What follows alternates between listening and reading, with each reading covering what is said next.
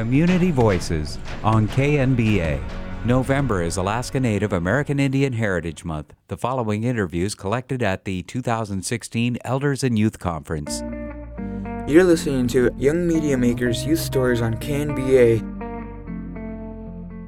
My name is Kirsten Hauge, and I'm a freshman at the University of Alaska Fairbanks, and I'm from Unalakleet, and I'm part of the Inupiaq dance group. My name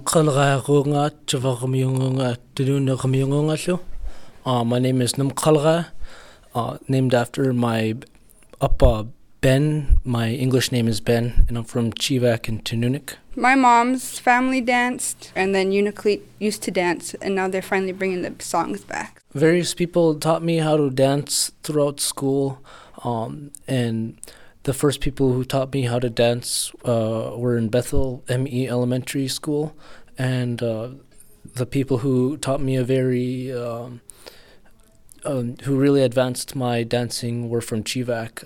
John Pingayak taught all the students how to dance there. I like to dance because it just relieves stress, and it just you can have fun with it, you can express yourself, and you can just carry on your cultural and traditions. Dancing is a healing thing, and it keeps meaning in my life. I'm a very busy person, and things can get very bland, and dancing brings life back into myself, and it centers me around a community who also loves dancing and healing.